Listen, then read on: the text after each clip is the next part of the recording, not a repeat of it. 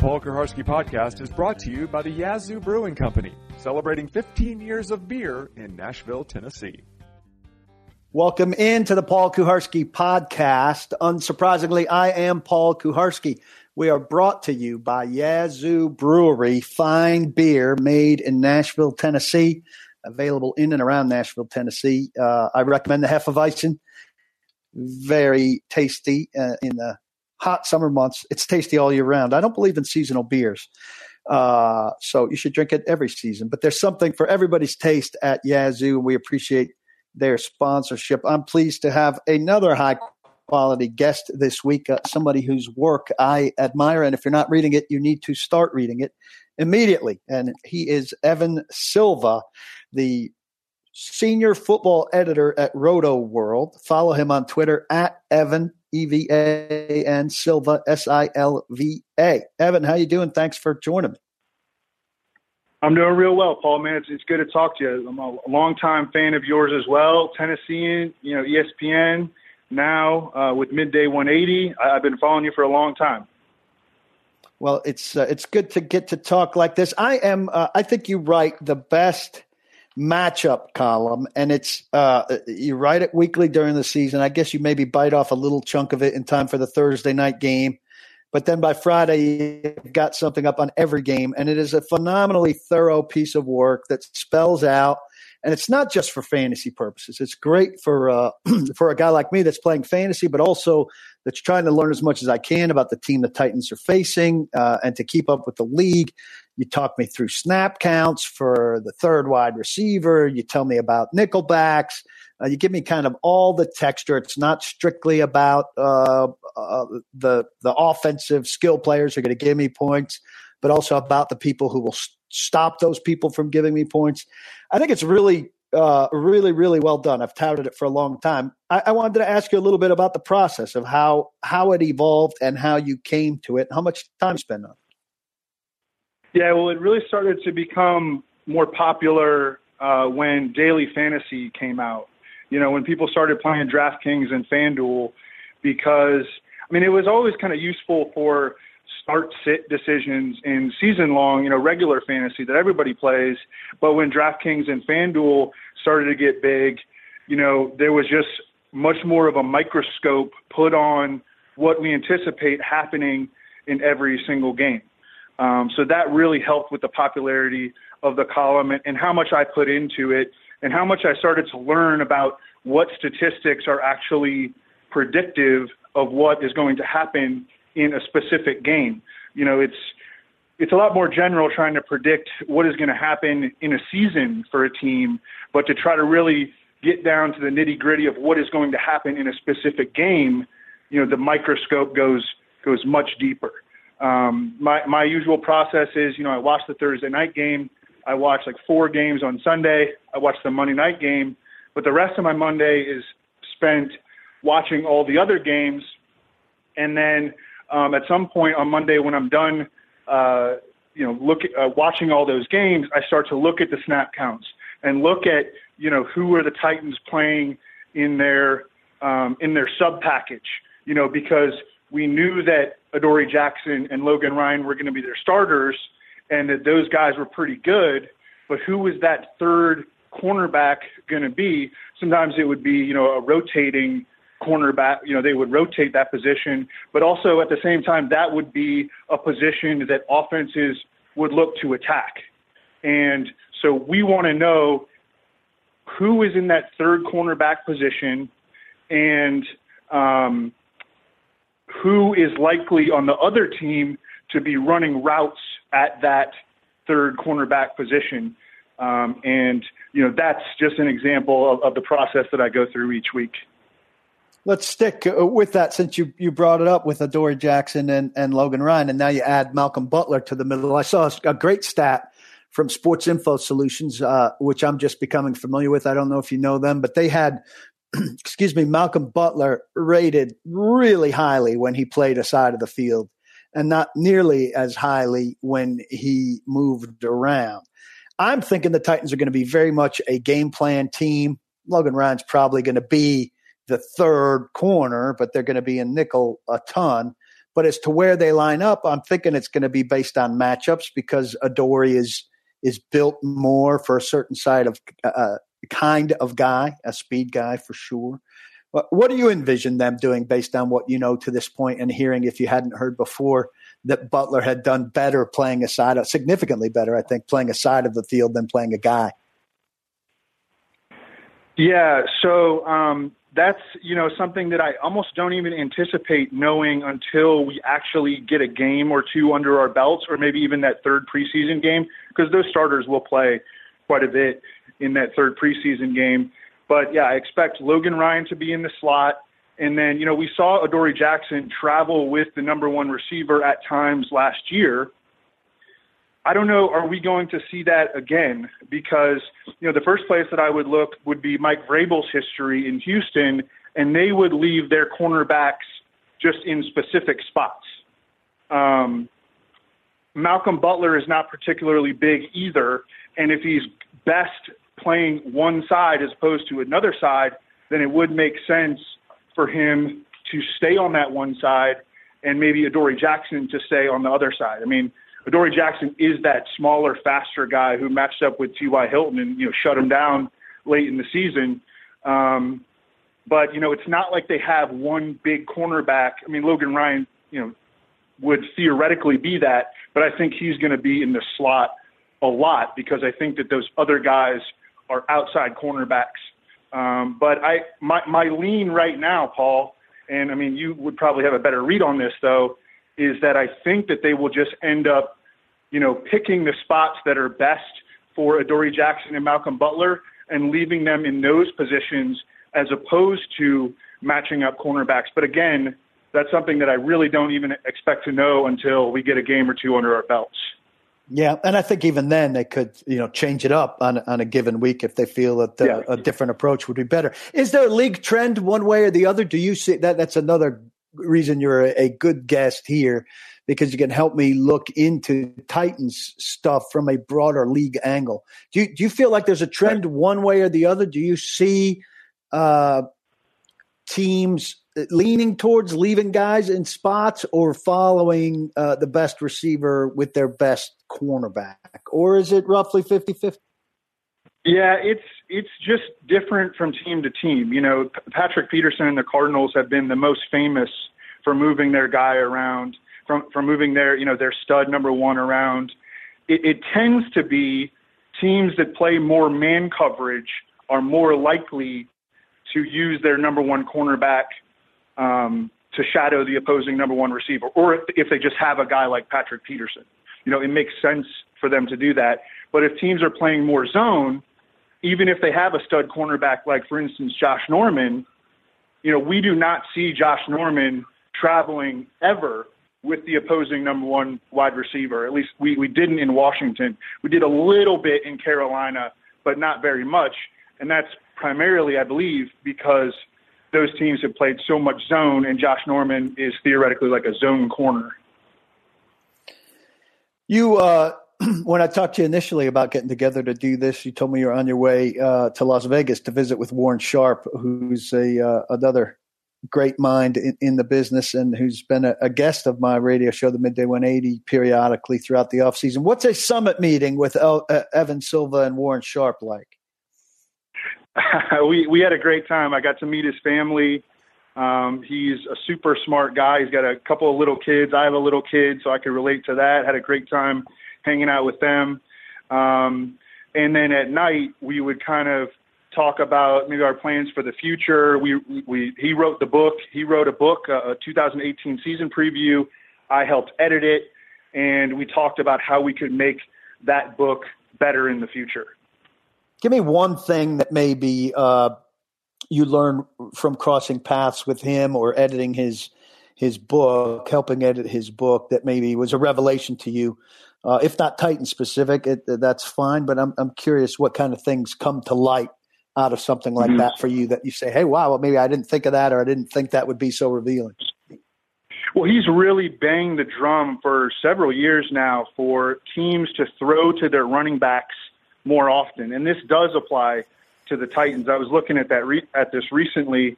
Over the last 2 years under Mike Mularkey and Terry Robisky, the Titans, they threw to their running backs 86 and 64 times. And then if you go back and look at the offenses that have employed Matt LaFleur, the new offensive coordinator, over the last 3 years, all those teams threw to their running backs over 100 times. And especially on early downs, Warren has really talked about how this is the perfect time to throw a high percentage pass to your running back, because on early downs, the defense has in the game their big 320-pound nose tackle, and they have in the game their strong side linebacker who isn't as fast and comes out of the game in nickel passing situations. So you're catching the defense in a spot where they're not necessarily equipped to, they don't have all their speed on the field. They don't have a faster defensive tackle in there. They don't have, a speedy nickel back in there. And teams like their nickel backs to be good tacklers. They don't have as much speed on the field. So getting your running back in space against a slower defense is a very optimal play. And I think based on Matt LaFleur's history, we are going to see more of that from the Titans this year. And probably the strongest indication that that's coming is the fact that the Titans signed Dion Lewis. Over the past 5 years, the teams that have thrown to their running backs the most on early downs have been the Saints and the Patriots, and they just grabbed the Patriots running back. And they didn't throw to him a great deal, right? He's a very capable pass catcher, but he was not, quote unquote, the Patriots pass catching running back based on the way they divided up their work, at least last year. That's right. I think that a big reason for that, though, is just because he played in a backfield where he was essentially sharing targets and receptions with two other guys that could do the same thing in Rex Burkhead and James White, of course. But I think that in Tennessee, we will see him probably set career highs in passing game usage. We'll circle back to he and his running back compatriot in just a minute. Before we start looking more ahead, let's look back a little. You remember, I just read your preview, your offseason lowdown column on the Titans, which I'll link in the post at paulkuharsky.com that includes this podcast for people to look at. You remember the words you used to describe Mike Mularkey and Terry Robisky's offensive minds there? Something like Stone Age or something. Stone Aged. What was it like? I mean, there was a massive frustration in Nashville. Yeah. The team went 9-7. It won a playoff game. I took a poll. I mean, I know a Twitter poll of somebody with 93,000 followers is unscientific. People were more interested at that stage on my Twitter feed in the fate of Mike Mularkey than they were in the playoff game. His offense was the single biggest sticking point. This team came back from 2 horrible years to go 9-7 in back-to-back seasons, a real breakthrough. Yet all anybody in Nashville wanted to talk about, item 0, was the Mike Mularkey, Terry Robisky offense. From your perspective, what were you thinking as you watched them kind of bang their heads against the wall with a very old-school philosophy? Well, I remember thinking that the Titans fans kind of had a conundrum on their hands. Entering the playoffs, they weren't a very good team. I mean, they had a minus 22-point differential. They were a little bit better than the Bills, who also squeaked in the playoffs with actually a minus 57-point differential. But these teams were playing in a bad AFC, and it was like, what do you want? It's almost like you might want the Titans to lose in the first round of the playoffs because that would increase the likelihood that you could get new coaches. But you wound up getting the first round playoff the first round playoff win and the new coaching staff. So I think you wound up getting the best of both worlds. One thing that stuck out to me, again, while kind of evaluating what to expect from this year's Titans was, first of all, looking back at Matt LaFleur's tendencies again in terms of play action passing, because Marcus Mariota last year led the NFL in passer rating and yards per attempt on play action passes, but the Titans didn't use that very often. But the Rams last year, the team for which Matt LaFleur was the offensive coordinator, they use it at a league high rate. In 2016, the Rams under Jeff Fisher used play action passing on 14% of their passes. Last year, they spiked that up to 30%. So I think that Matt LaFleur comes from that school that believes that play action passing is a way to improve the efficiency of your quarterback. And I expect to see a lot more play action passing from the Titans this season. Now, if I'm remembering correctly, I think that the rationale that Malarkey and Terry Robisky used on this was that there was almost a law of diminishing returns, and that they were as successful as they were with play action because they didn't overuse it. And I'm curious how that sounds to your ears, looking at the entire league and knowing what people can do play action. I think that at the end of the day, it's, maybe your most efficient play. So until it stops working, you got to keep using it, right? Yes. I mean, I think that you're maybe overthinking it if your rationale for not using it is because you're worried about it becoming ineffective. How about let's use it until defenses show that they can make your play action game ineffective? That's I'm the same way. I say the same thing about like running back usage. Like, hey, don't worry about his usage and how it affects him next year. Worry about next year. Worry about now. And I would have said the same thing with what you're saying about play action. And I think it's fitting here. And I agree. I think we're going to see it a lot more. I'm visiting with Evan Silva, who writes phenomenal stuff. Evan, is it fair to say, like, obviously you write for RotoWorld as the senior football editor, but you don't consider yourself, I don't want to say just a fantasy guy, got to make it sound insulting. There are a lot of guys who are just fantasy guys who are very good at what they do. But I feel like there's some scout in you that's beyond fantasy guys. Is that how you'd like to be seen?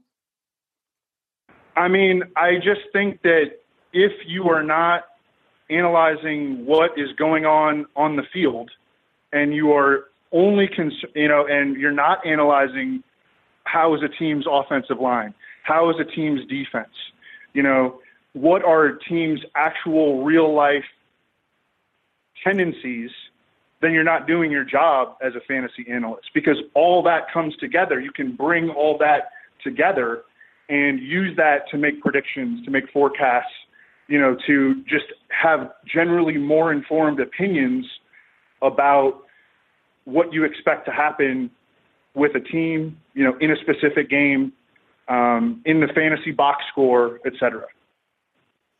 All right. We're going to take a break here. If you've been listening and you're not a member of paulkuharsky.com, this is where I give you a sales pitch and show you why you should be a member of the site, because I'm going to talk to Evan after this short break for members only about each and every Titans skill position guy who you might want to know what they stand to do in this new system as fantasy guys, or not fantasy guys, but just as players on the team that you're an aficionado of. Yazoo Brew is the sponsor of this fine podcast. We're most appreciative of their support. You should check them out. PaulKuharsky.com, $5.99 a month. You can get 12 months for the price of 11. Training camp is starting this week. You'd be insane not to be a member if you consider yourself a true fan. There's no comparable coverage. There's another big change or two coming on the beat at another outlet. And the one I'm thinking of right now isn't going to make it any better for you. Trust me. Sacrifice one cup of coffee or one cocktail and come join me. You get a membership to members only Facebook page. You get to view private Periscope and Facebook Live shows. You get to listen to these podcasts in their entirety, and you get everything that I write, the best Titans news and analysis in the business. Stay tuned. We'll be right back for part 2, members only, with Evan Silva talking Titans skill guys. The Paul Kuharsky Podcast is a joint production of paulkuharsky.com and Vocal. For more information and more programming, please visit vocalnow.com. That's VOKAL now.com.